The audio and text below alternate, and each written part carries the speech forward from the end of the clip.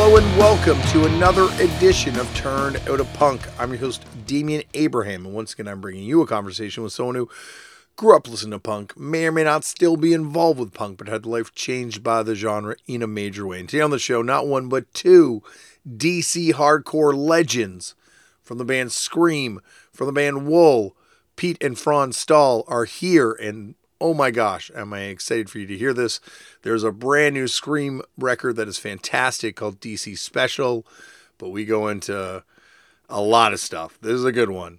More on that in 1 second. But first, if you want to get in touch with me, head over to the email address turnedoutofpunkpodcast@gmail.com.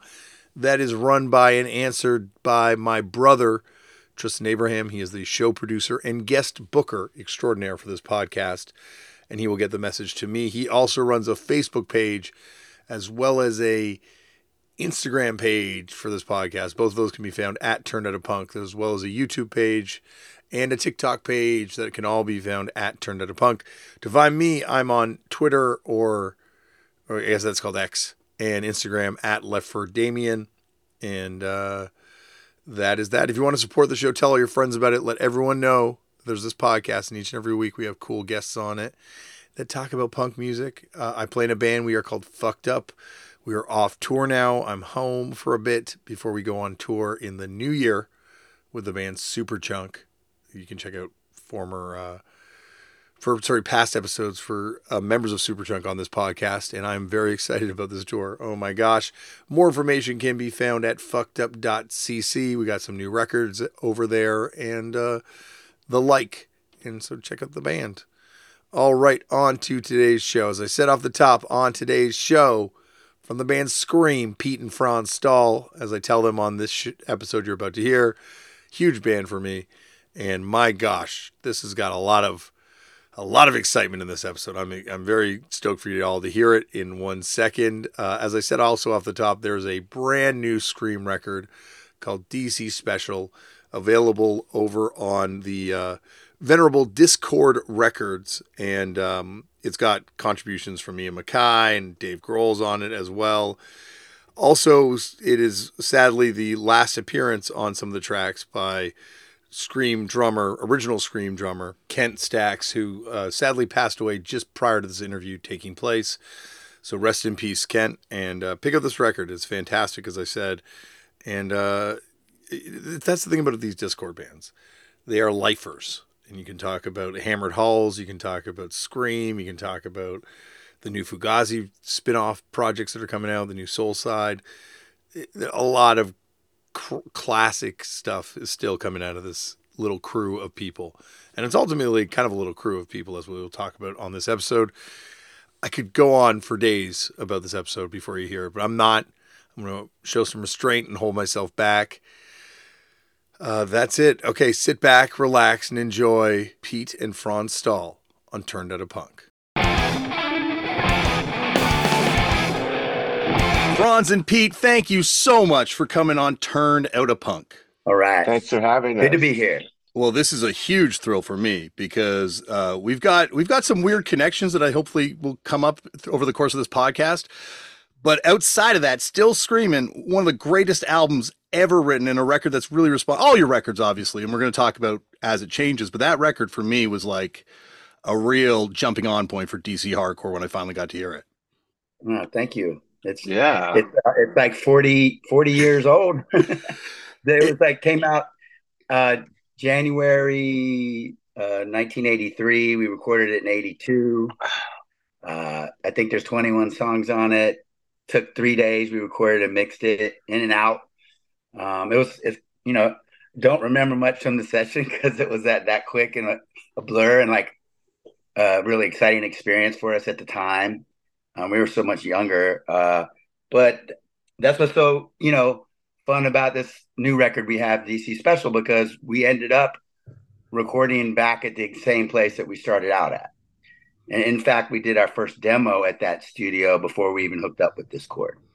Well, I was going to ask, is that demo is done before the Jerry Williams demo? Because the Jerry Williams demo is done right around the same time as the Still Screaming sessions, right? Yeah, the demo I'm speaking about is 4 songs. We did this with this guy, Jefferson Rogers, who was in this band called The Distractors. And I was going to, I was a bit older than my brother and Skeeter Enoch Thompson. He goes by Enoch these days, so that's what I'll be saying Enoch in the interview. And Kent, I was going to clubs and seeing new wave bands, and also some, was going into town, saw Bad Brains, and we were kind of just learning about the new wave and punk scene.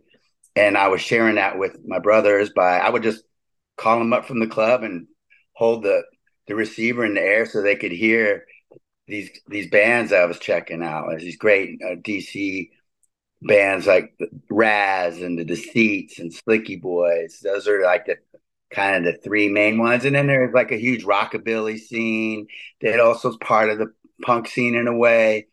Um, yeah, so that's kind of we I met Jefferson through that experience, and then he brought us to Inner Ear, introduced us to Don, and recorded our first demo, which was probably like it could be as early as 1980 or 81. Well, probably more likely 81. And we did Ultraviolence on that, Still Screaming, and a couple others, Solidarity. So it had to have been after, that uh, political movement had begun.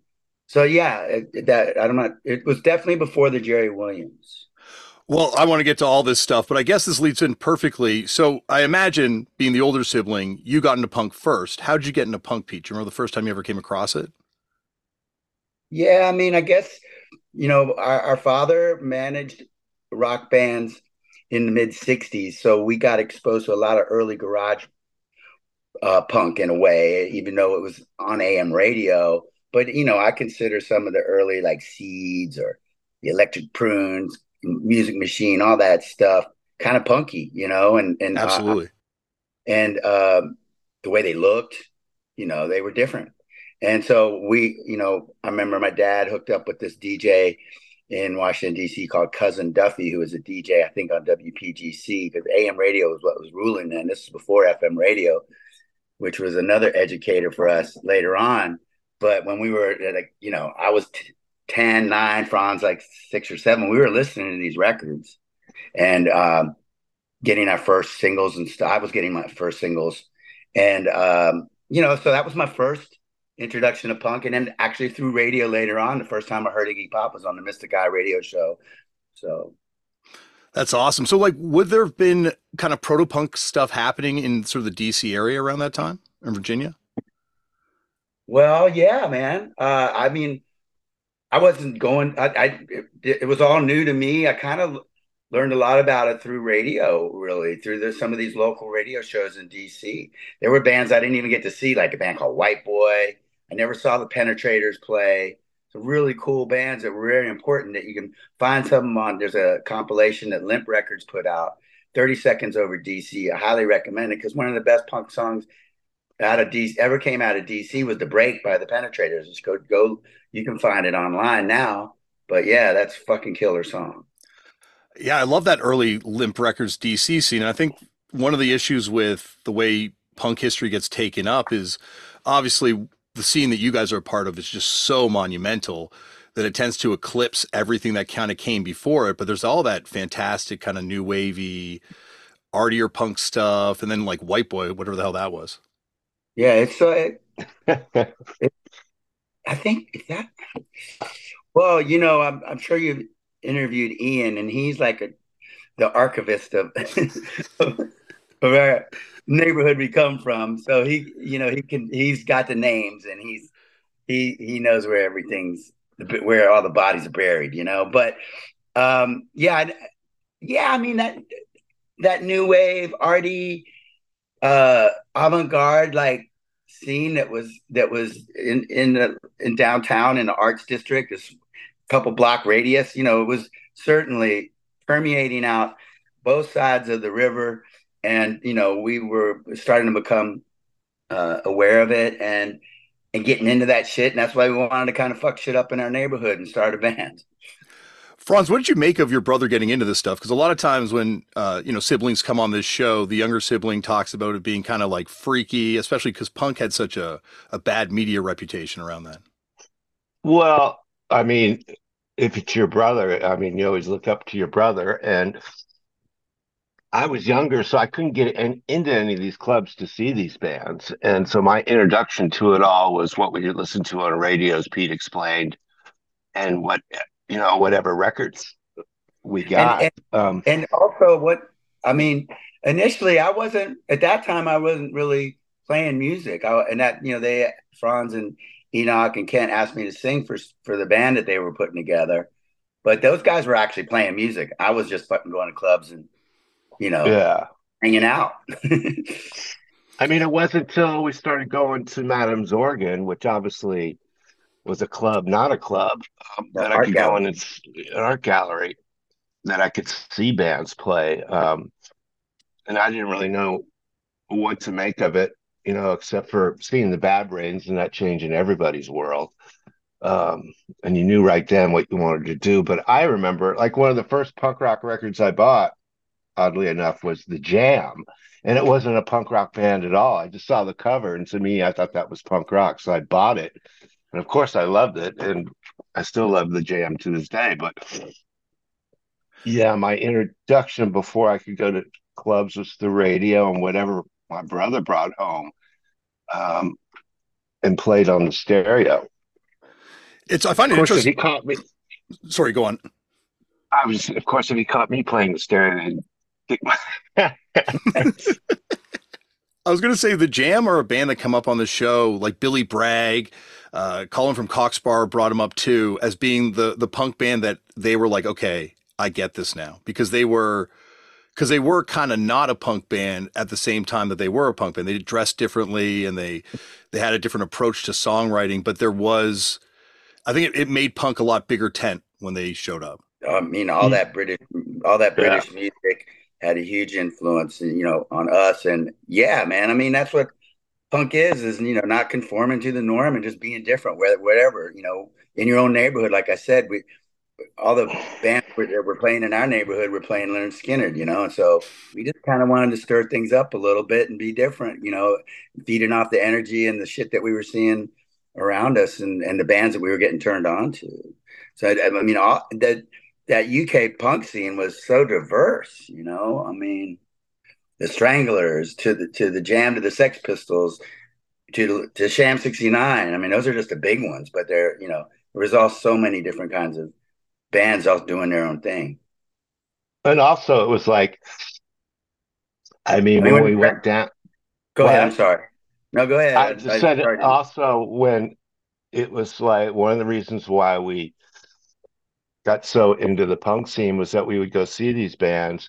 And like when you think of bands like Leonard Skinner and these other bands, it just seems like an achievement you'll never make, or it's just so far away from you, in terms of playing and whatnot, even if you like the music, and seeing the punk bands was like, wow, those guys, they look just like us. They're just our age, the same That's age. true. It's like That's yeah, it, like it seeing really teen like it gave us confidence to like, hey, we can write our own shit and do our, and actually get shows, or hopefully do shows, whereas stadium bands and everything else that was going on, it just seemed like so out of reach. That's a It good, was a, very good point as far as our development as musicians, because that's one reason. I mean, I had been playing guitar when I was 14 or 15, but because I and Franz got into music so young, going to shows at 10 years old. By the time I was 15, I was listening to fucking Larry Coryell and Mahavishnu and all this jazz fusion. And I went through a whole Southern rock period. I mean, I love Leonard Skinner too, especially the early records. But I never thought I could play that stuff. And it wasn't until I started seeing some of these new wave bands at the clubs in town or seeing the teen idols at Madam's Organ and that look like, like they're our age or, and I can do that, so I think that's a common, I think that's a, not a, I think that's a kind of a common theme for people starting out. They see something and experience something that they've had in them, but they never thought they could do it. And then they see something that I can do that too. I think that's the best thing about this genre is that's where it's kind of like folk music, where the message and what you have to say is more important than your ability to say it, and you can let that ability come once you start saying it and develop it. And it just gave so many, and to this day, gives so many kids permission to fail and make bad art in the attempt to try and find themselves. Mm-hmm. It's a good way of putting Absolutely. it. I find it also interesting, Madam's Organ, being, like you said, an art gallery more than it is a venue, but it's like a yippie. It was like a yippie thing, right? It was, and that's, I don't know how unique that is to that scene, new wave and punk coming out of the counterculture era. That what happened in the 50s with beat poetry, and into the 60s, and the reaction to the wars, and the civil rights movement. So those counterculture movements certainly gave a home. And maybe like there might have even been like, wow, look at this energy happening. Let's like re-energize our movement to get these kids in there. But also I think because of the nature of Washington D.C. being the home to, it's the capital of the United States, and it's such a government, that is that's our industry, Yeah. growing up then. Not so much now. I mean, it's still now, of course, but back then DC was a much smaller area. There was no huge tech industry that's in Virginia and things like that. And it was just everyone worked for the government or related kind of things. So you were kind of permeated by politics, because it was a conversation. Our parents were into politics and involved with the Democratic Party. And, so, I mean, I think if you look at like the Detroit early scene with the MC5 and those bands, it was kind of also coming out of that 60s counterculture that was universities and across America. Yeah. I find it, fascinating with, just to go back to the yippie thing, like, Ken Lester, who managed DOA, was a yippie. And, you have David Peel in New York, who was a yippie. So like you're saying, there is this sort of like holdover from the 60s of people that are giving space in some cases, like you're saying, maybe trying to repopulate their ranks. But at the same time, Well, like, like in DC, especially because, the demonstrate we had the Rock Against Reagan shows that were on the mall, and these were all kind of annual events that the Yippies and Normal and those organizations they knew how to get those permits and create these opportunities to have alternative voices and kind of push for new ideas, and also to like shout back at what was going on, in the halls of Congress and shit like that. I can, it's funny because I'm reading this book right now called Fire and Rain. It's about Nixon and Kissinger during the war, the Vietnam War, and mentioning Madam's Organ and what it was, the Yippies before. I could totally see it now reading this book about how these student activists would come in and organize all these anti-war protests and all this stuff. And I'm sure it went through Madam's Organ at some point when it was the Yippies and whoever was a part of it prior to that. I could just read into that from that book. It's Tristan, right? no, that's my brother. I'm Damien. Damien. Why did I? Well, my brother's the show booker, but I'm I'm a Okay. lead singer in a band, so I have lead singer brain. No offense, but so No, I it's okay. I got the same molecules floating around you know, in my bald head. yeah, We met once we met somewhere, like, I do a lot of tour management. We met like on an airport shuttle one time. we did, and I wanted to Yeah. punish the shit out of you. I was like, it takes a lot of restraint. That's why I started this podcast, because it's the only way to socially acceptably ask these sorts of questions of someone. Yeah. Okay, Damien, sorry. Please don't call me Franz. No, do not worry. I think all us siblings can. I call my kids the wrong. I was singing "Happy Birthday" to my youngest child and called him my middle child's name at his birthday party the other day, in the ultimate moment of embarrassment and humiliation as a father. I was going to add, we were one of the first bands to go over to Europe and play from the hardcore scene. And there was and one reason why it was really easy for us, because none of the promoters were going to be booking hardcore bands in the UK or in Europe, but there was still this network of squats and community kind of buildings that were in some cases had support from the social democratic kind of left-leaning governments, but they were also kind of left over from that counterculture movement that came out of the 60s. And so these were places that provided a space for people to create, whether it be music, theater, or art, and kind of self-funded DIY places, and lots of cases, different types of politics, communists and so forth. But there was a network that we could plug into and play in Germany, and play in Holland, and play in Italy, and play in Spain. So we were all kind of, I think it's just a continuation of those kind of movements, is kind of giving a space for a new movement to come through, be themselves. Absolutely. It makes complete sense too, because like Ken Lester being the guy who taught DOA, or DOA with that famous book that they gave to Black Flag, which then becomes the framework for this entire community to this day. Right. I forgot about that.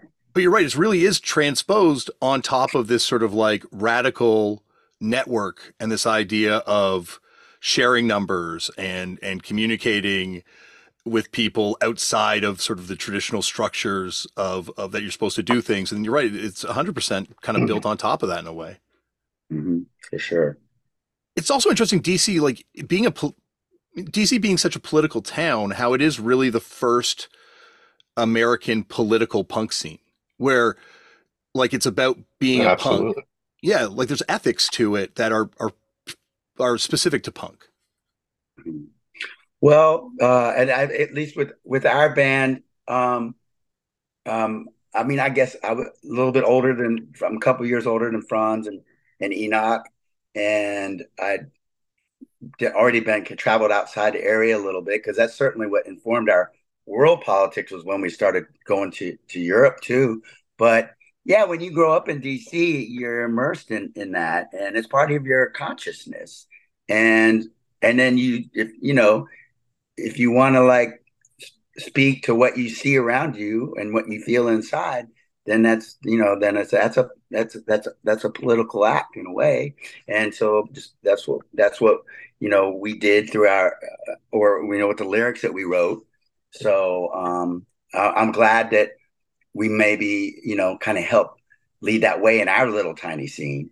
We were the first band to put an album out on Discord, so we were the ones that had the most songs at the time. So a lot of the bands that we were kind of into and are part of that Discord scene. It's such a small scene. They were like kind of creating and exploding, going away to school, and we stuck together. Mm-hmm. So, but yeah, I hope I answered your question. You did, and also I think you brought up another point, which is like you're the band that tries to keep that flame alive. There's a lot of people that come on the show, be it people from Dinosaur Jr., be it people from all sorts of bands that were part of that sort of first wave of American hardcore, that by around 84, they're like, well, the party's over. Like this is getting too violent. This is getting too hairy. And move on to completely new genres in some cases. But you guys seem to be a band that tried to stay punk and tried to find a way to stay punk in a world that was kind of changing around you, it seems. Mm-hmm. Well, yeah, I mean, we love being together and playing music together, and getting into stuff and going on adventures. I mean, our little and it's like we've never gone through anything where we lost our brother Kent like a couple weeks ago. I mean, he'd been sick for a long time, but by talking about him and by playing the songs that we create with him, we keep him alive within us. So, and I think we also kind of keep alive our where we came from, and that's in some ways, say like, you never grew up, man. Well, that's okay. I'm I'm really quite happy to like still kind of feel the same way, and so I don't know, Franz, what do you think? I mean, Well, I think we, all of us were like way into music, not just punk. So we wanted to be musicians and working band, and be a working band and make a living at it if we could. And we never really fully accomplished that, but we definitely made a bunch of records and made, you know, you know, made our point. and I will say, in a weird way, uh, through my brother's lyrically, I mean, we were actually, in a way, far more political than the DC bands because they were more.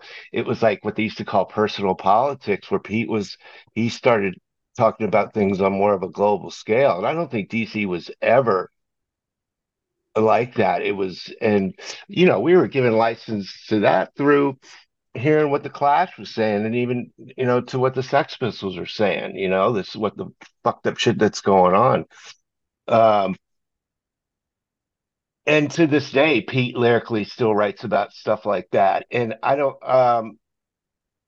really recall a lot of the DC punk bands being so particular in their political stance. It was always more of a personal thing, personal politics in the scene, and stuff like that. And I think it's inherent in my brother just because we grew up around a father who was, part of the 60s and, you know, speaking out against this and that. I think it comes from that more than and the fact that we're in DC and we're constantly bombarded by it in the news.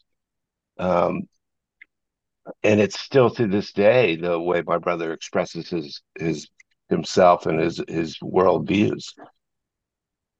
Yeah, but Uh, like I also think all the bands that, whether personal politics or whatever you sing about, but the bands that are being, pushing the envelope and being different, making noise, and and within this community that we're a part of, it also gives, you know, voice to everybody that comes to see you.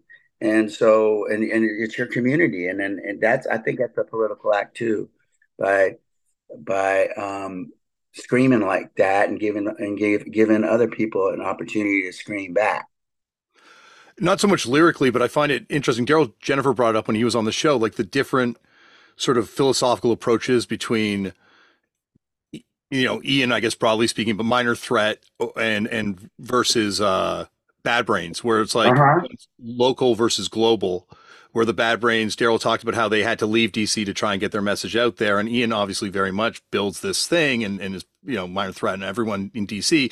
You guys seem to be halfway between these two worlds, where you're clearly part of this DC thing, this DC hardcore brand, but also at the same time you are a band that's touring Europe. That you're going across America. You're playing in New York so much at a certain point. Like you seem very much in line with the Bad Brains as much as Yeah, what's that's happening in DC. absolutely that's what that's I was because saying. they need.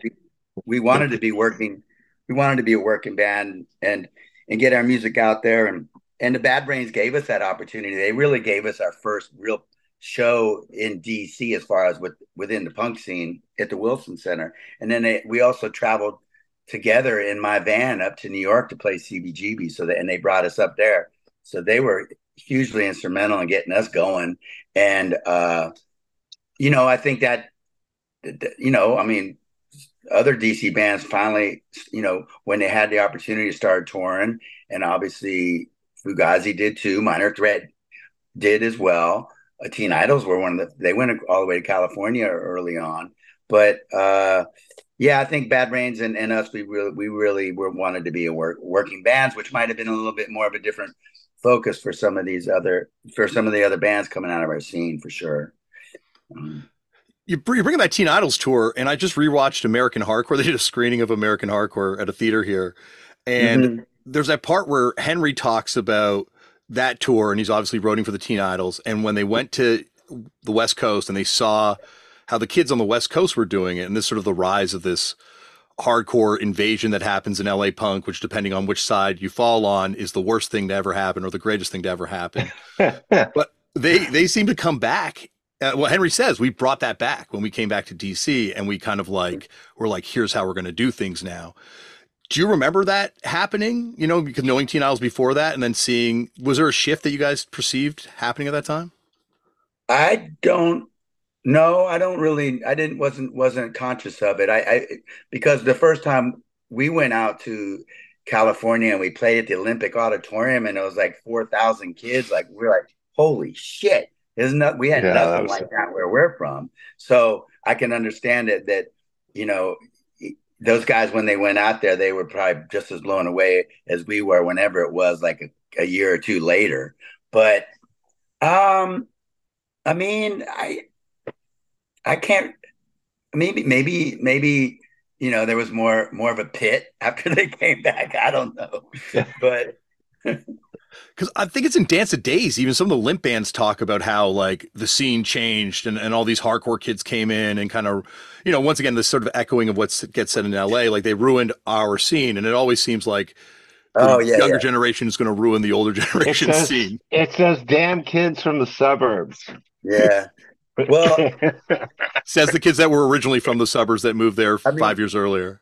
that's a Yeah. good thing, and I think it's a good thing. But like, I want like right now the hardcore scene across America is kind of exploding and re-energizing, and there's all these killer bands out there.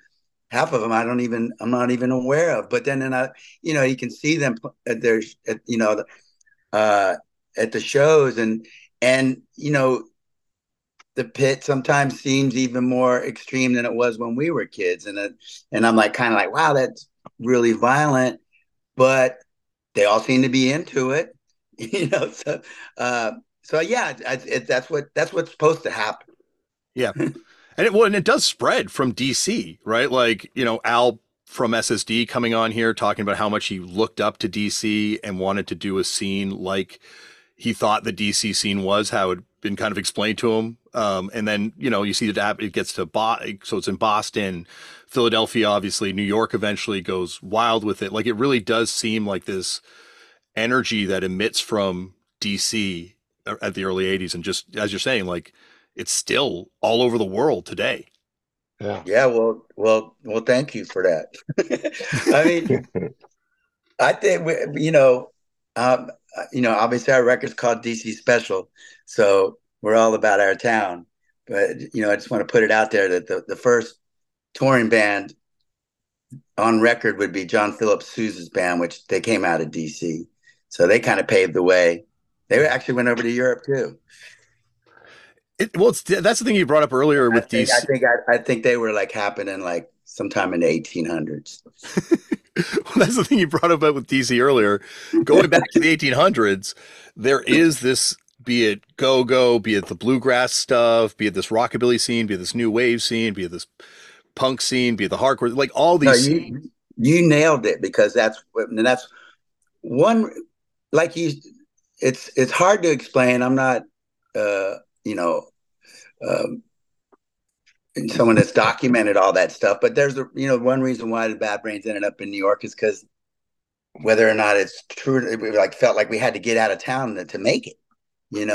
But and like I said, DC was a government town, always a huge roots town, which goes back to like fucking olden days of how the music scene started from the people that first settled Washington D.C. and the surrounding area with kind of fiddle music and roots music and DC was one of the I think it had the largest black population prior to the Civil War and of free blacks. And so, which means, and they were, so, they were being creative and be part of the community and making music that was starting to permeate the area.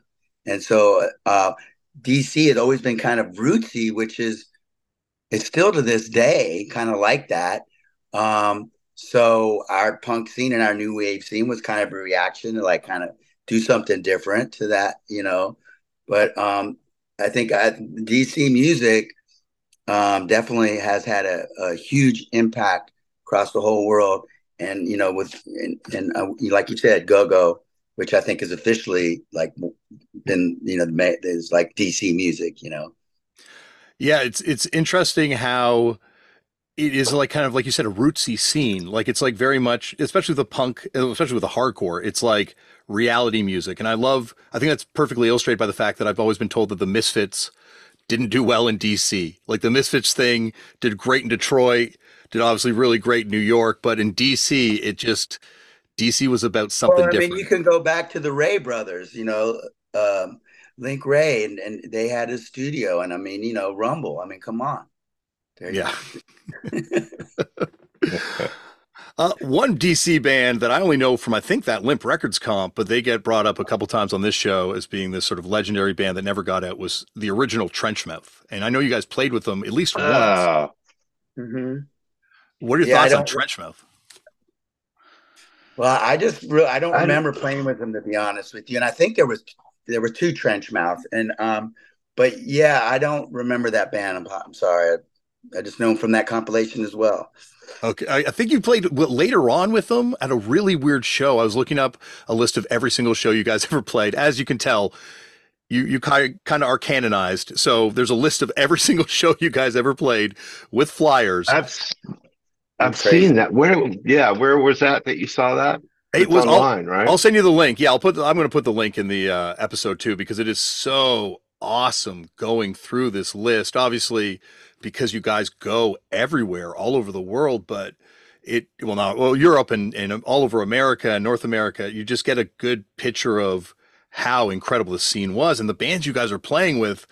You guys did like 2 shows with the Menstrual Cycles, played with Toxin 3 in Louisiana, like all these bands that exist only in 7-inch form to me. Right. Right. I do Well, remember seeing that thank God, site. And thank God for those bands, because in a lots of cases they were probably welcoming us into their town and their little scene, and probably putting on the show for us to play there. So, and that's the community that I was talking about, and that's also the community spirit that we wanted to kind of have in this new record. And Well, and that's the community spirit we have in punk, right? Like that's the fact that it's like we're all weirdly connected and we all wind up knowing the same people and operating in the same circles. Like a really good friend of mine from England, Robbie Brookside. I believe Pete, you stayed with him for a couple weeks. The first one of whoa, I haven't heard that name in a long time. a very good friend of the show and a punk rock legend, currently head trainer for the WWE down in Orlando. And That's that's you have crazy. to you have to give him my regards. Robbie Brookside. Yeah, I saw him wrestle um, in London at some little Oh, like I little, remember that little guy club. now. Remember him and Didn't you? Granny? Yeah, and he Yeah, had they a came to radio the show called shows. on LCR, Liverpool City Radio. Yeah. That's Wow, right. absolutely. that's a trip. Yeah, he told me he dragged you to like an AYS or an AOA show, like some crazy crust punk show when you were staying at his house too. Yeah, he was part of he had his group of friends. They were all pretty diverse. Yeah, it's fascinating because he's this guy that I did a documentary series about pro wrestling, so I was kind of like a fan, but in that world a little bit. And his name comes up as sort of this, one of the greatest unsung wrestlers from the UK ever. And then getting to meet Damn. him and find out that he's like the downest, deepest punk rock head, and that you stayed at his house even. So weird. I definitely want to hook up with him again. It it Florida still is one of those places that you don't go to on tour a lot. Yeah.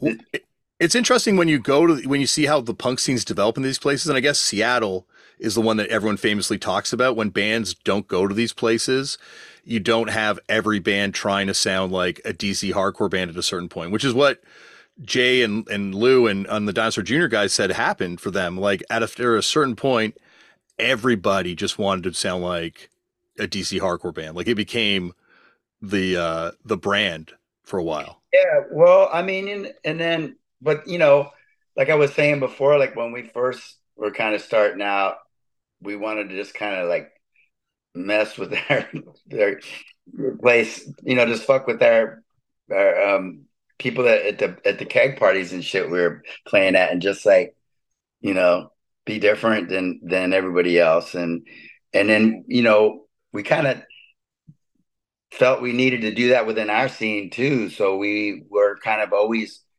kind of, doing a lot of different styles of music, and sometimes that didn't go over that well. Maybe that's one reason why we're not, as well known as other bands from our town or whatnot, because we never stuck to one formula. We still don't.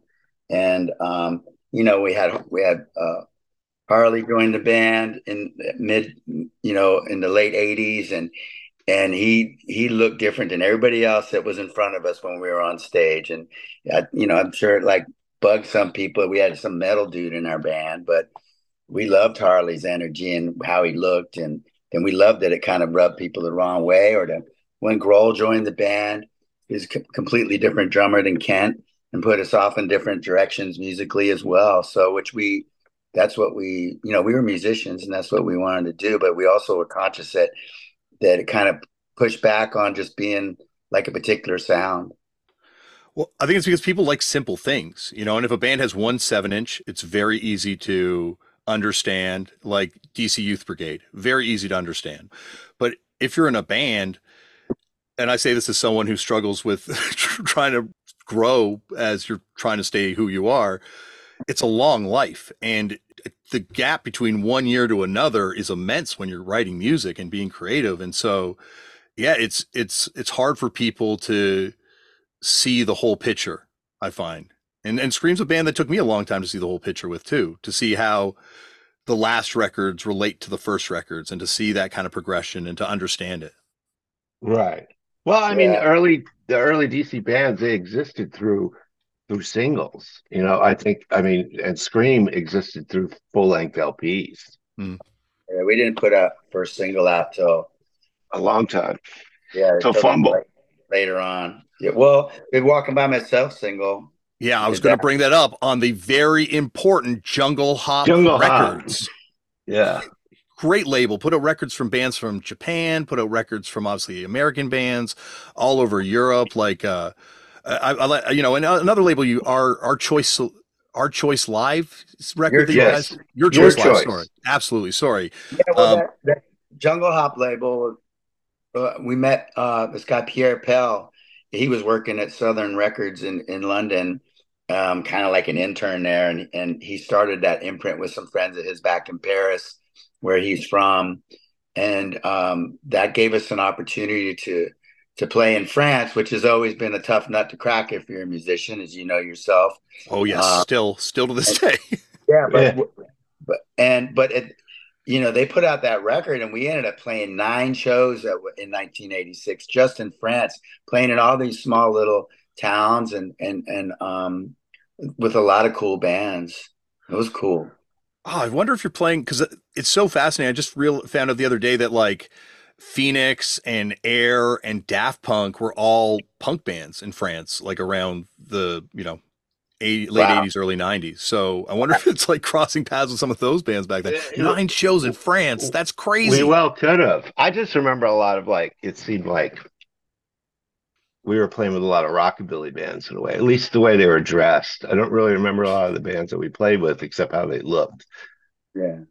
It's interesting because like the first punk records come out of France, and there's obviously consistently interesting punk stuff that's coming out of there. But at the same time, you're right. It's fascinating how it's still like the hardest place in Europe to find traction. We can cut this out if you guys can't talk about it, but I know there was a point you guys were going to sign with a Def Jam subsidiary that Glennie Friedman was going to start. Well, we never got an offer, so I don't know anything. Well, my recollection is we did sign this thing with Glenn Friedman where he was helping us shop a demo around, but nothing ever came of it.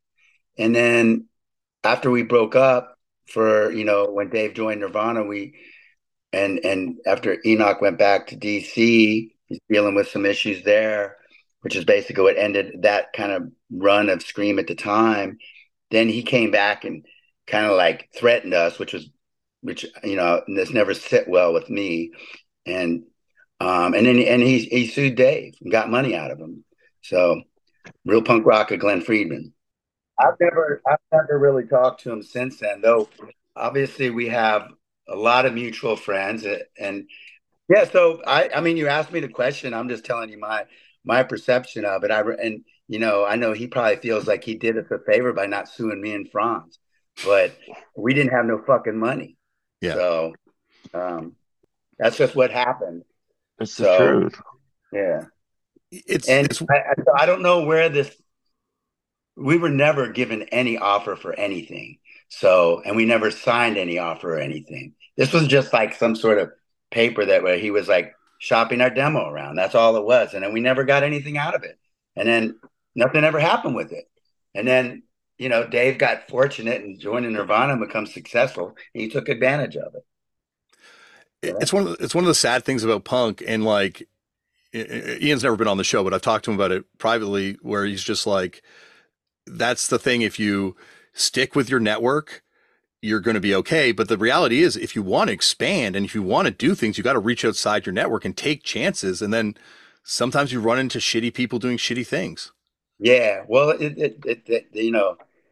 it's called the music business for a reason. Yes. They don't call it music fun. No, it's not music friends. There's not a lot of friendships after this whole thing's said and done. But anyway, yeah, so that was then. But hey, that's Ian's right about that. But we were always kind of pushing to do that and get out and get our band out there. And when and Ian always like encouraged us to do that because Discord has a certain ethos and a certain thing that they do, and they do it better than anybody. And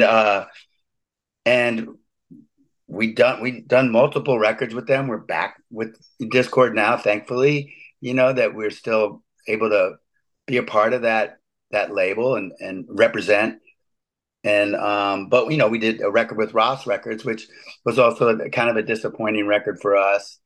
But it's something we had to do as a band to kind of like, move on and move around and do shit. Well, because you also, I think even by the second record, you're doing it with like Sixth International and Discord, right? It's like the two labels, or is it just Sixth International just doing the UK pressing?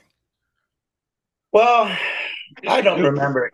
I don't remember exactly, but yeah, because Discord we were like wanting to make more records. Discord could only do so much, and so they encouraged. I think we had to reach out to kind of like uh get get the ball rolling. And it's funny about that because it's kind of the same thing with this with DC Special. Like when I was bugging Ian about putting out some new record by us, and he would say, well, let's hear what it sounds like. And so he actually Discord and Ian kind of came on board with DC Special Project after we started recording. So they have and that's part of the process with Discord that we've been dealing with since the beginning. So, But it's like, it's one of those things that like, the system's not broken, why fix it? Vibe. And I can imagine that, as a band, it's hard to deal with that. It's hard to deal with like, what can we do now? Like, it's such a choose your own adventure at every stage with your band where you're like, do we keep doing what we're doing? Do we try something new? Like it's a journey. Yeah. that's right. I mean, the Discord's model was to put out a single or an LP from one band and then move on to the next band and then another band that was coming out of DC or from wherever.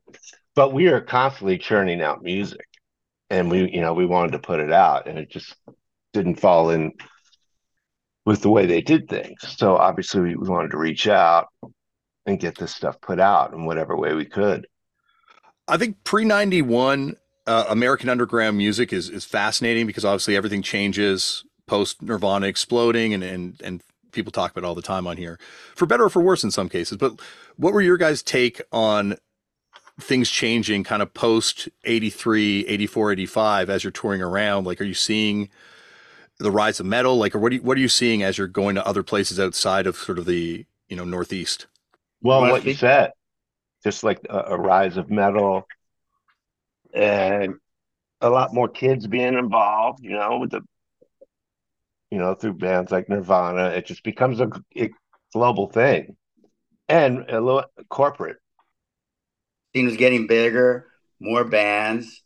I wouldn't say maybe not as much diversity, but you still had, in the punk scene, a lot of diverse bands, but the metal was happening too, which was cool, and pushing the envelope of sound and rhythm and speed within music, and then because the scenes are getting bigger, business comes into play, and so it started getting bigger, and then the major labels started taking more notice of it. I noticed on this flyer site, not to keep digging into the deepest recesses of your brain, that you played a show on one of the early West Coast tours with Caustic Cause, which is the pre-NoFX band, but also with Justice League, which is Chris Bratton from Wool, first band. Did you meet him at that show, or is that a connection that happens way later? That Franz, happened later. Yeah. Yeah, much later. I think we kind of met Chris through Zach from Rage, I think. Yeah. Because Zach was in a band with him called Inside Out. Absolutely.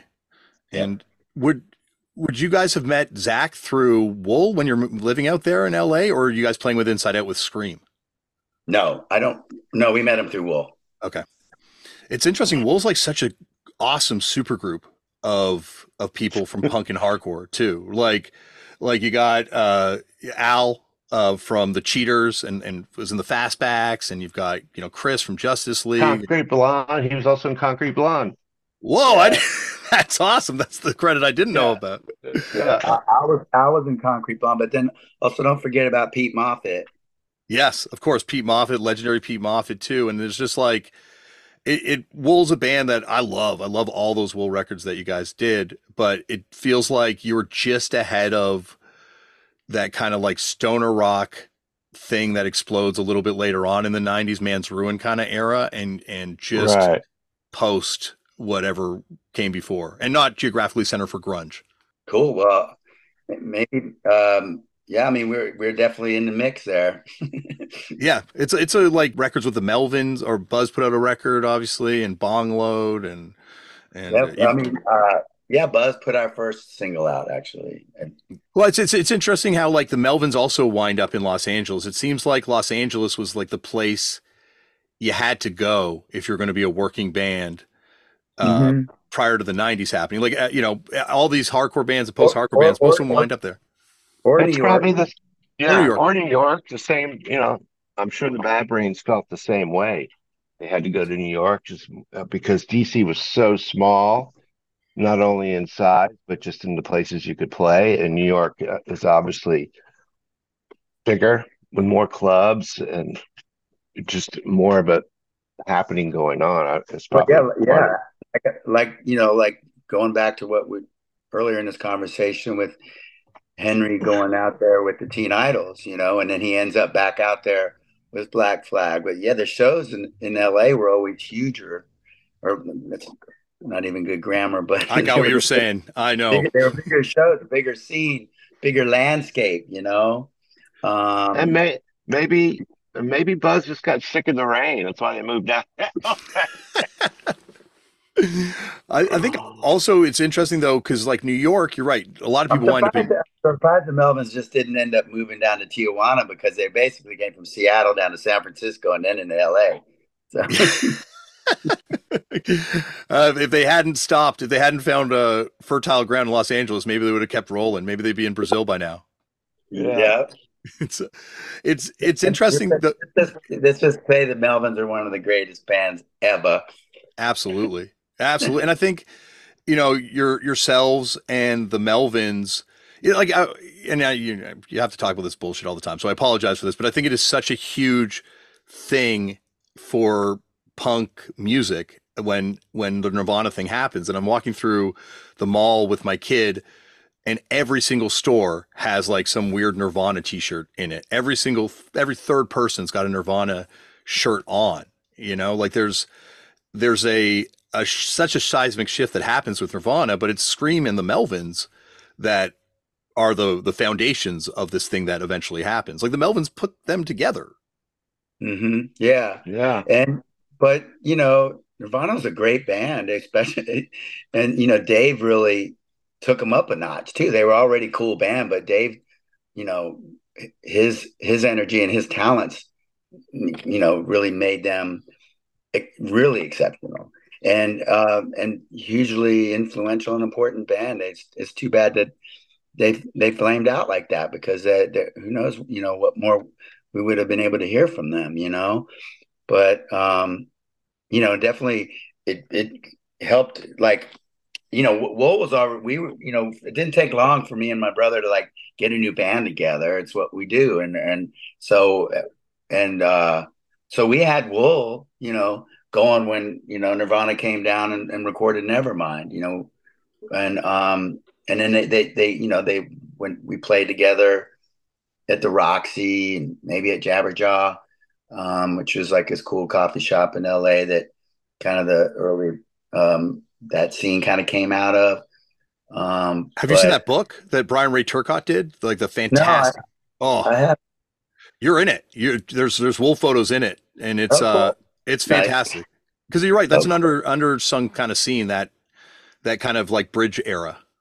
yeah, because I mean, that's where I met, you know, Courtney that was when she started Hole there. I met her through, through the The L7, L7 that's what I girl. was gonna say. Yeah, I all met them there, and still I work with L7 now, kind of as on their tours and stuff, and we're still family.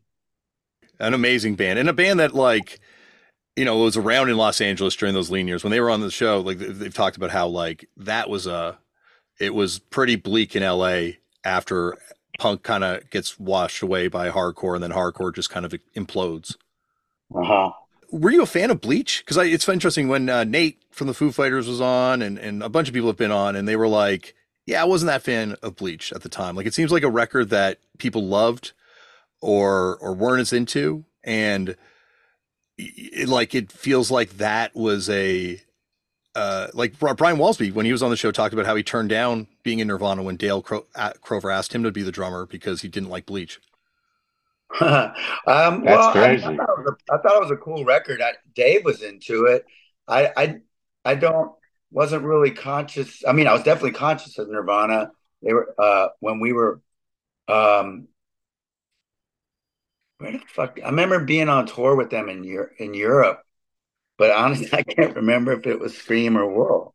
I think because to me, I mean, those are different bands, but we're still kind of moving on our journey as musicians, and so it's another outfit.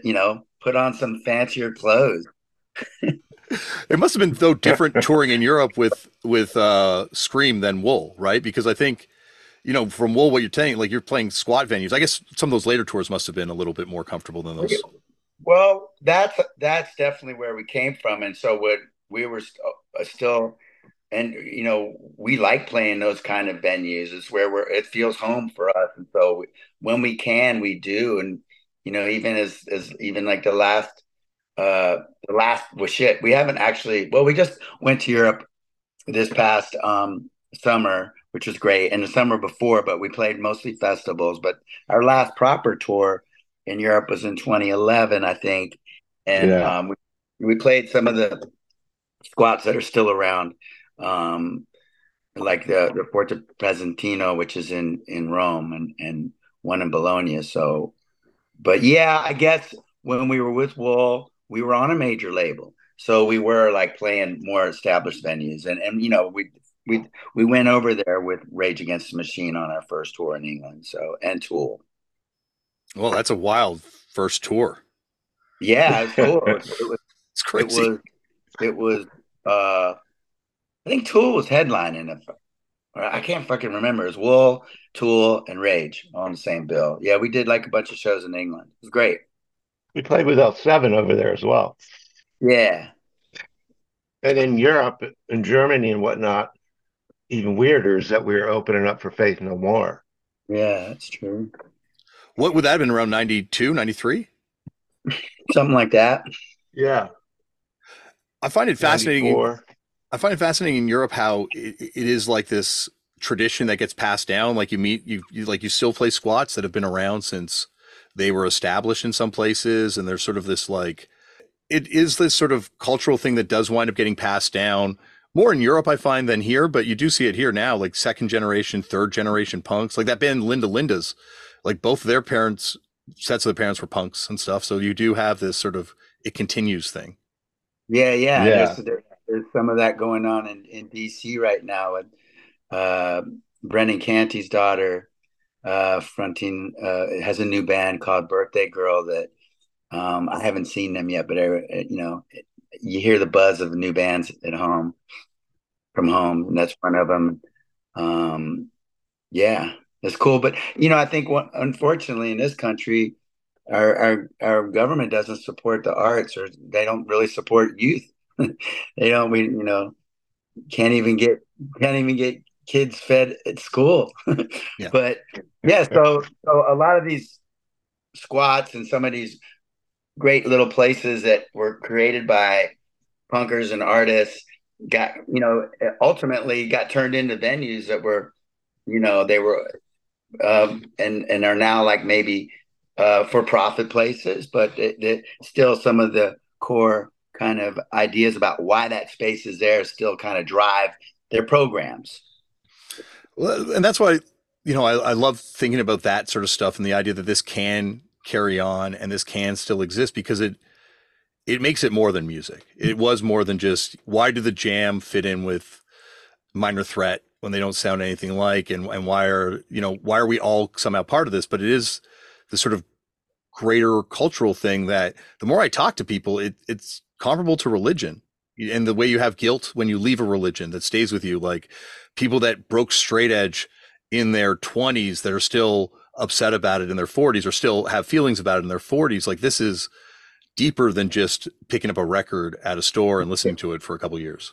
Yeah, and that's why we wanted to make one reason why we wanted to make this record was to kind of celebrate our past and our history through DC music history and create a thread that we carry forward into now and what we're doing now, and that and I think we achieved that with this record by by having our community participate in it and collaborate with us on it. So both of you guys have found ways to be lifers in this thing. Was there ever a point where you're like, I just got to get a straight job and leave this world behind and be a normal? Like, was there ever a moment like that? a brief moment when well, the only time that we felt like we could continue is when we were in Wool because we had a little money from the label and stuff. But everything else, we always have jobs. I have a job to this day, and so does Pete. I mean, music is what we do, and we are going to continue to do it as long as we can. But we always had to have a job to buffer that existence. I mean, Yeah, I never felt like cutting out. Uh, there may be regrets later on, like I should have went to college or finished school or whatever, but we've always had jobs, and we were under no illusion that there was any other way around it. I mean, you have to pay bills and rent and all that stuff. So yeah, and I've been doing a lot of tour management because I kind of just fell into that kind of line of work out of being the guy that booked the shows or collected the money at the end of the night, and so then people started asking me to do that for them. So which ended up ultimately paying more than being a musician. So which also kind of handicapped me of pursuing music more full time. This, and always the catch-22, and that's just what everybody has to deal with that in life. Um, and what, like when Kent left the band the first time, he wanted to raise a family, and you have to present it with those kind of things in life where you have to decide what you're going to do. And so I guess we've tried to get the best of both worlds by continuing to play music and and then also having to like try to make a living and survive.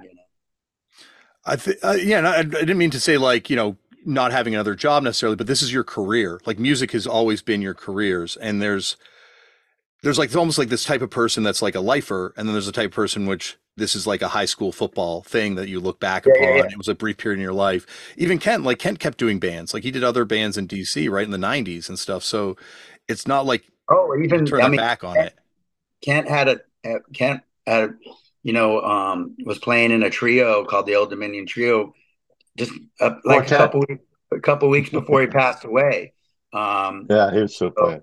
yeah, I mean, he would be playing every weekend with somebody. So yeah, you're right. He was a lifer that way. Yeah, it's something that stays with us. I find that like fascinating that there's like I don't know, and maybe because I was not part of another culture, but I can imagine like there are other things that you would have been involved in that don't wind up people bringing up to you 40 years later talking about records you played on as a teenager. Like Oh, and by the way, congratulations on your upcoming tour with the Damned. oh my God, That's tell me fucking, about that.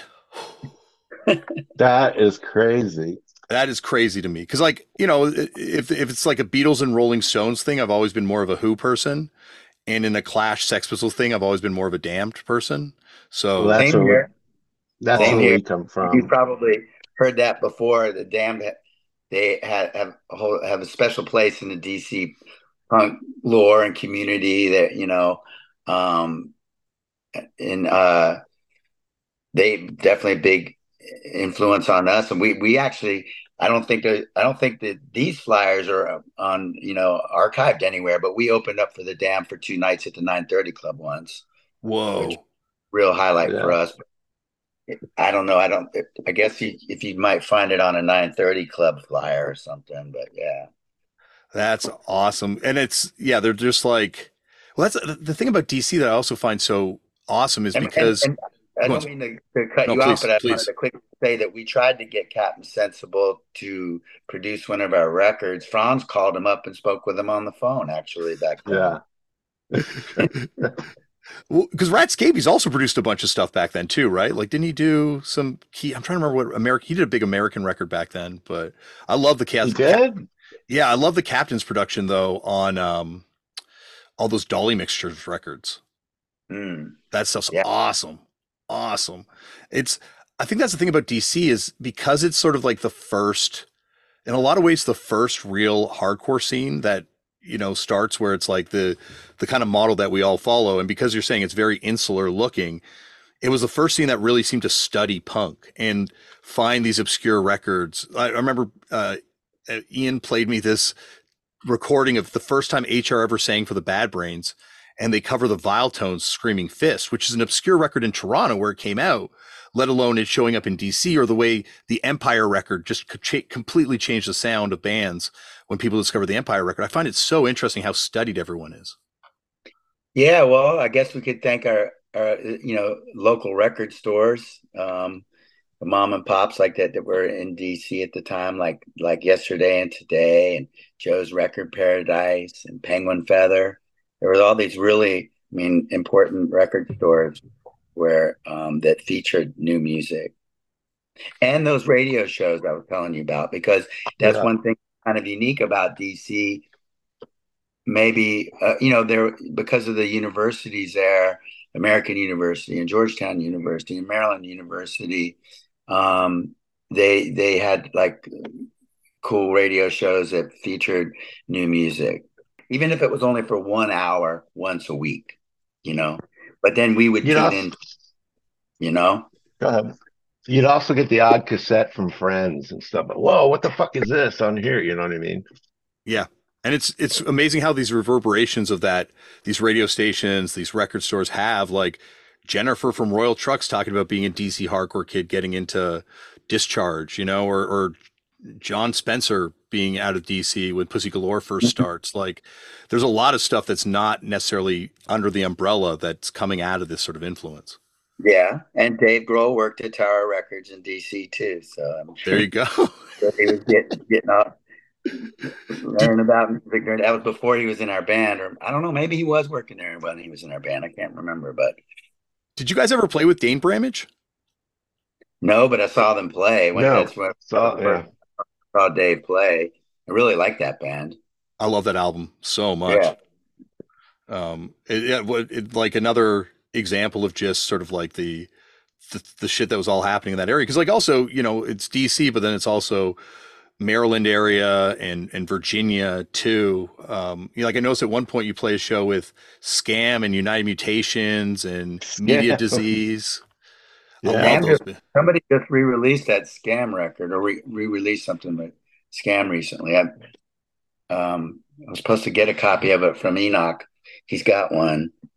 But speaking of that time and that like venue, that DC Space is where I saw This is Dane Bramage, yeah. and this would be a perfect example of roots music combining with punk. Would be like we backed up uh, Root Boy Slim at DC Space one time, and it was part of a benefit to raise money for the I think it was to raise money to help Alternative Tentacles fight the court case against the Dead Kennedys record cover. And we ended up we play, and that was really rad. I don't know if you're familiar with Root Boy Slim. Yeah, that's amazing. I had no idea about that show. Yeah, I got to be a backup singer in his band. We did Boogie Till You Puke. I guess that also speaks to why the big boys connected with DC so much, because there is that sort of why? Because Biscuit was as big as Root Boy. No, not necessarily just that, but I mean, stylistically, there's sort of like reaching outside of the capital P punk world.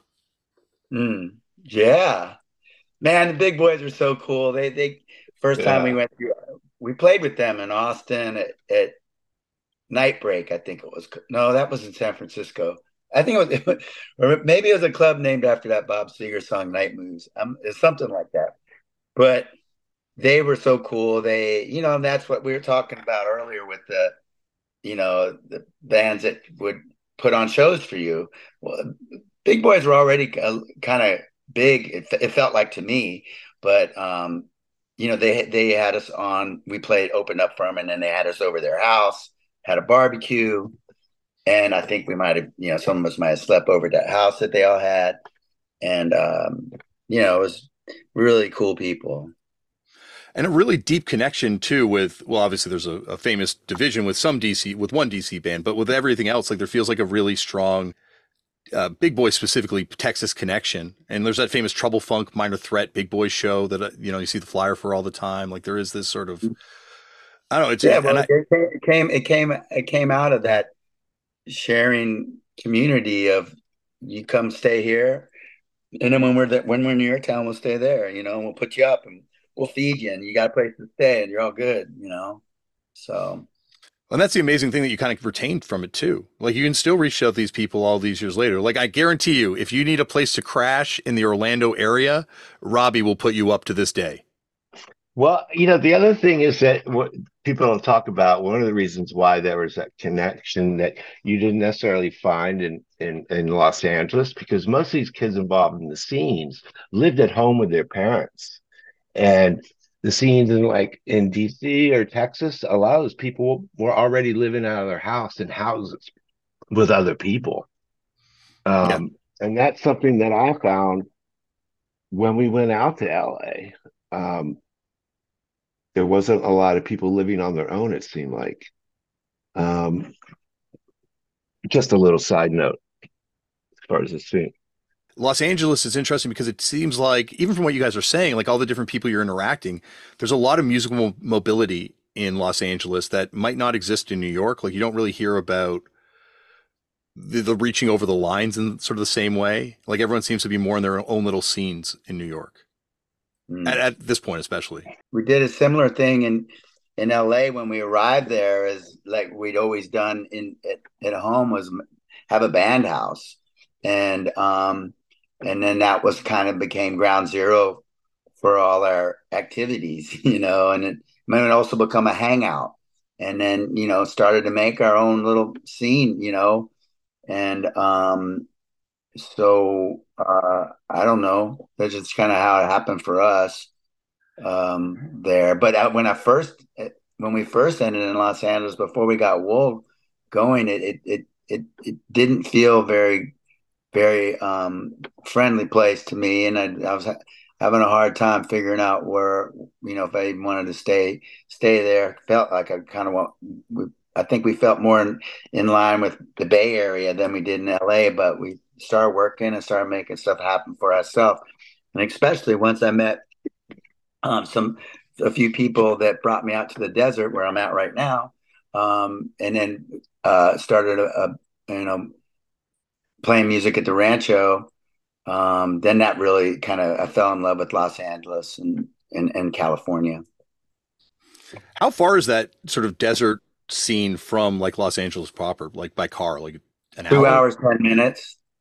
Wow, and it's like a completely different world, though, right? Well, it was in the '90s when I was. first started coming out here, but people used to make fun of me about trying to get people to come out to the studio.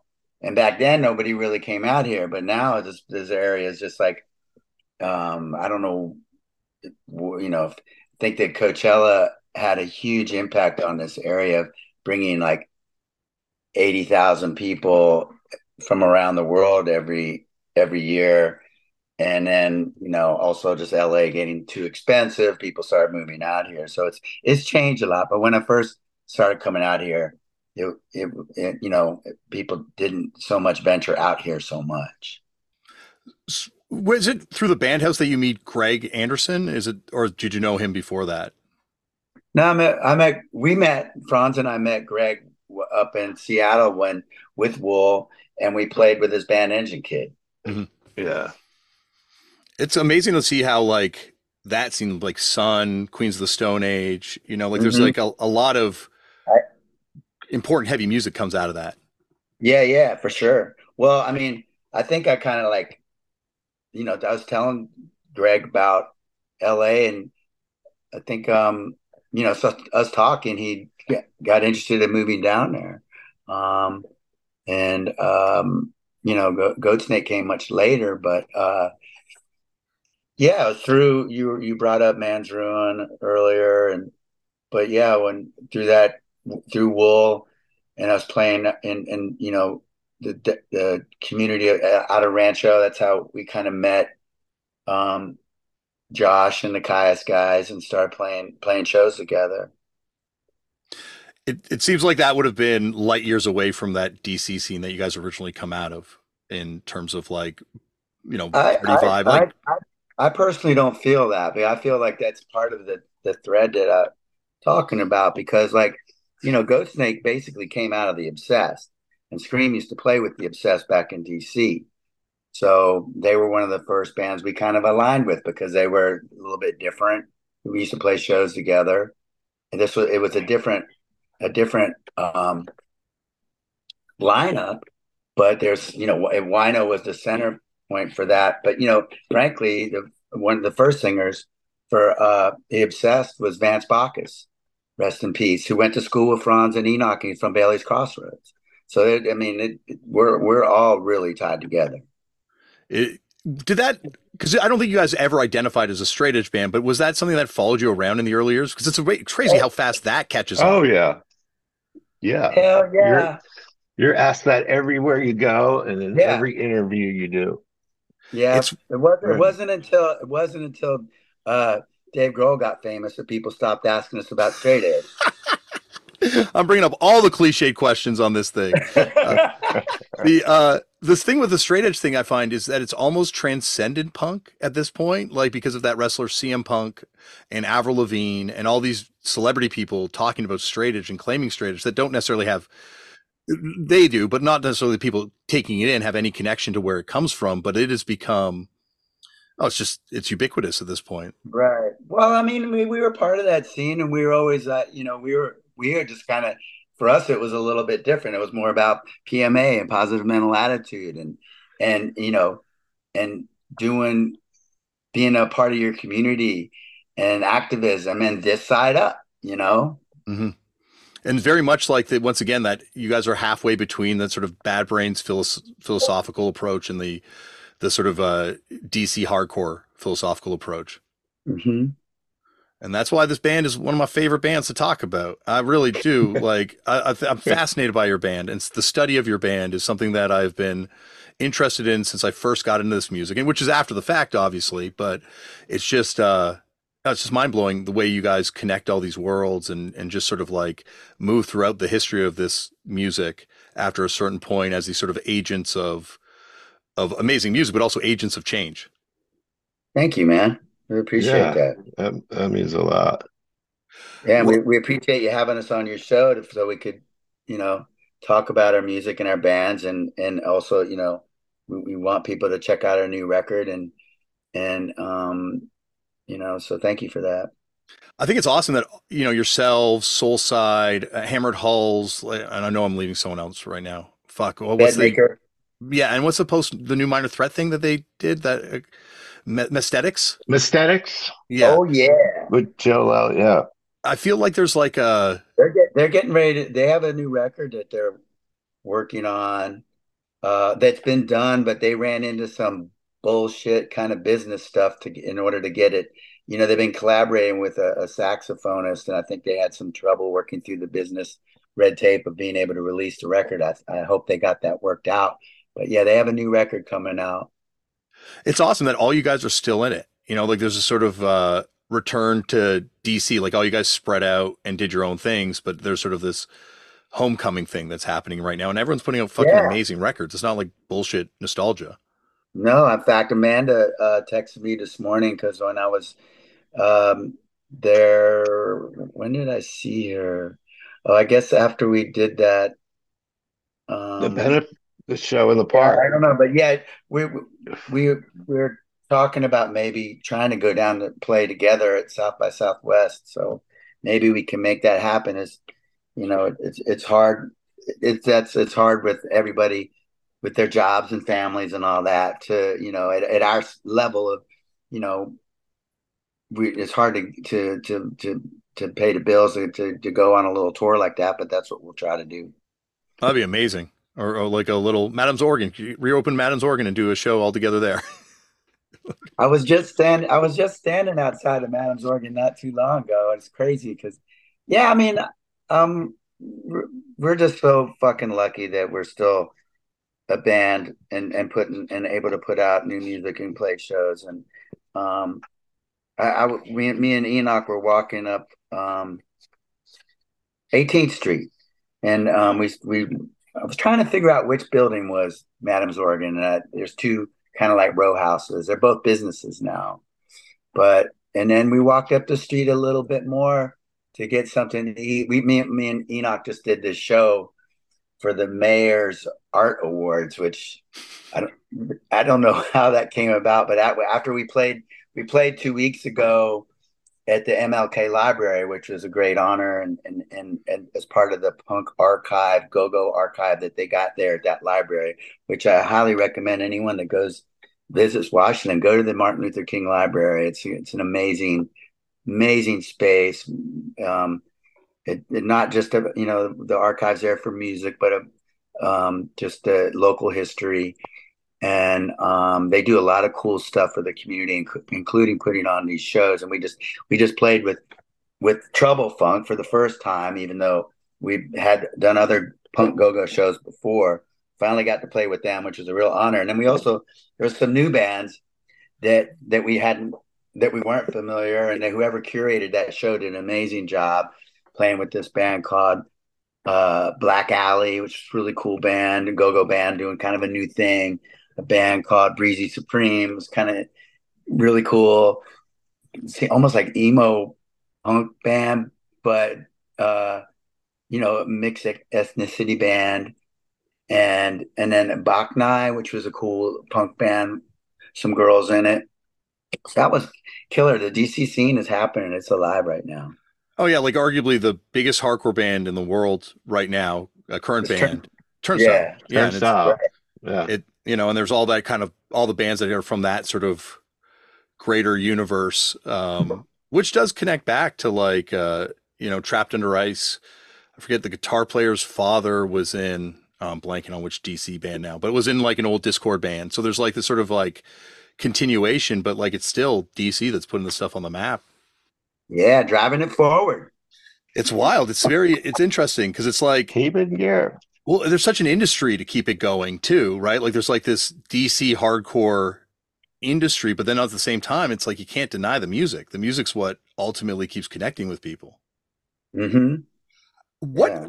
Before I let you guys go, I've always wondered what your thoughts were when that Revolution Summer moment happens. You guys are kind of on the road, I think, by that point, and kind of in other places. But did you like? Was it getting too hairy in DC in your eyes? Was it definitely at the point where something had to change, or just what were your takeaways from that What do time? you mean? What do you mean by Harry? I mean, Yeah. I that was that DC was going through a very difficult time at that around then with inner city crime and we were but I I think that those bands that came out of that summer, that's kind of a new, uh, a new explosion of DC music that happened. It's the way the way it's supposed to be. These kids are coming up and making their own thing happen. The way that it's like, I meant just sort of in the sense that like Harry, because the way it's always talked about, I think once again it's in Dance of Days. I can't remember the specific skinhead woman's name, but there's a woman who apparently had this skinhead gang that was fucking up kids at the shows, and it's a notorious time for just sort of violence at the shows. Like the stuff had gone too far, and there were a lot of people that just once again, like same thing that happened with the limp scene, I guess, same thing that happened with the LA punk scene, just kind of were like, well, this is Well, I mean, the skinhead scene in DC was very, very small. I mean, you could literally almost count them on your hand. Um, I'd have That to. doesn't mean they can't cause problems at shows. So, No, of course. yeah, I think that's part of being, that's part of being part of a art and music community is looking out for each other. So I think a reaction to that would be to speak about it and to sing about it and to maybe, try to you know, take care of each other that way. So maybe that's what that was. Well, anytime you guys want to come back on the show separately or together and talk about LA, DC, Robbie Brookside, anything, the door's Oh always man, open. yeah, you gotta hook me up with Robbie and um, we used to one of my favorite shows. Thinking about wrestling was when we played at the Madison Square Garden in Phoenix, Arizona. Do you, do you, I'm sure you know about that venue, right? I know it from the cover of This Is Phoenix, Not LA compilation. Okay, Yeah. yeah. Yeah, I think there's a single too that JFA had called Mad Garden because it was also kind of referred to it as that. But that place was fucking rad. And I don't know who we played with there, unfortunately, but we played there, and I'll never forget. Like it was just so cool setting up the gear on inside the ring, and there it was like the place was still it had a wrestling ring in the center of the venue and bleachers against the wall and these giant pictures all around the venue of Haystack Calhoun and all these like fucking famous wrestlers from back in the day. And it also had a fence A because fence, yeah. the fence around the fucking ring that went. And so, It's called a steel cage. yeah, well, I guess but I don't think it wasn't because it wasn't for like what you have now with the cage fighting and MMA and stuff like that. It was mostly, I think, to keep the crowd from throwing shit at the wrestlers. Probably, I don't know, or maybe to keep them from maybe. I think maybe the fence was there because somebody threw someone out of the ring and it maybe hurt somebody.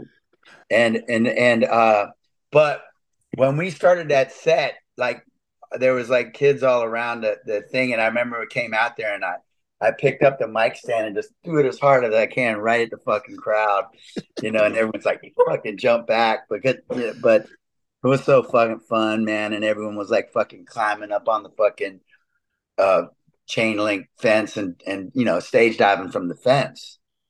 Oh yeah, what an amazing scene too. Phoenix had Sun City Girls, JFA, Mighty Sphincter, Feeders, like Yeah. Such a cool place. Oh my gosh. Well, Yeah, and also at that time there was also a cool scene in Tucson, like bands like MIA, and there was a good club there called the Backstage, I think. And we used to play. It's interesting with wrestling how there is such a strong current throughout punk too, and I think it's because wrestling subverts sports in the same way punk subverts rock and roll, and just sort of turns it on its heads and plays with the conventions. And it just, I don't know, but you do see, like, be it Bob Mould or the guys in the Stretch Marks doing that punk fanzine back in the day, to Robbie Brookside, to like Breezy Supreme. And I have a mutual friend in MVP who's a pro wrestler that saved the Misfits from being murdered by the Macho Man Randy Savage back in the day. So there's a real strong connection between these two worlds. That's crazy. Yeah. Well, we didn't have that in DC. Let's not forget Captain Lou Albano, who fucking managed NRBQ, which was a huge band in the DC area when I was growing up. You see them all the time. And Greg Sage played on Beauregard's LP, a Pro Wrestlers LP, when he was 15 years old before the Wipers. So we do have a common shared history. Well, thank you for sharing your history with me. We actually come from a wrestling family. My sister was a mud wrestler here in Los Angeles at the Tropicana. Whoa, that's awesome. Well, that's part 2. We already got the jumping off point for episode 2. Yeah. Franz and Pete, thanks for coming on the show. And you're right there. They will be back for a part 2, together or separate, at some point in the near future, because there's a lot more to get to. I could have talked to him for all day, but there is a lot of podcasts to get to. Speaking of getting to a podcast, how do you follow up having one of the greatest sibling punk rock duos ever by having one of the greatest sibling trios in hardcore? The Russin Brothers are coming on the show next. That's right. From Cold World, we got Alex. From Glitterer and Title Fight, we got Ned. And from Citizen and Title Fight, we got Ben. And we got all 3 coming up on the next episode. And it is an epic episode. Took a year to record. Like a year to the day it took to record this thing. And it spans continents and journey. You'll hear it all on the next episode. But that is it for me. Remember, as always, Black Lives Matter. The lives and issues of Indigenous peoples all over the world matter. We need to protect trans kids and help trans people protect themselves and their rights, and cut out hate and violence towards people of different faiths, different races, because we're not talking about politics here. We're talking about human rights. People deserve to live free from hate and violence and war. So if there's organizations around you that are affecting positive change, get involved, donate your time, donate your money, and maybe you'll feel better. Speaking of feeling better, if you want to feel better, try meditating. I know a lot of people say that this stuff has worked for them, and add me to that choir because it works for me, and maybe it'll work for you. And so there's lots of ways to try it and stick with it, because like, if you're like me, it took a while for it to click, but when it does click, it will help. Speaking of helping, sign those organ donor cards, because by the time they come looking for those organs, you don't need them anymore, and it can perform miracles. I've seen that happen. Seen it happen with my own eyes. Organ donor transplant stuff, just bringing new life to people. So sign those cards and contribute to your punk scene. Start a band, start a fanzine, start a not a podcast. Start something. Anyone can do this stuff, and you'll feel better, and it gets better when you contribute to it. Well, that's it for me. Thank you, everyone, for listening, and I'll see you on the next, or I won't. I'll speak to you on the next episode. Bye.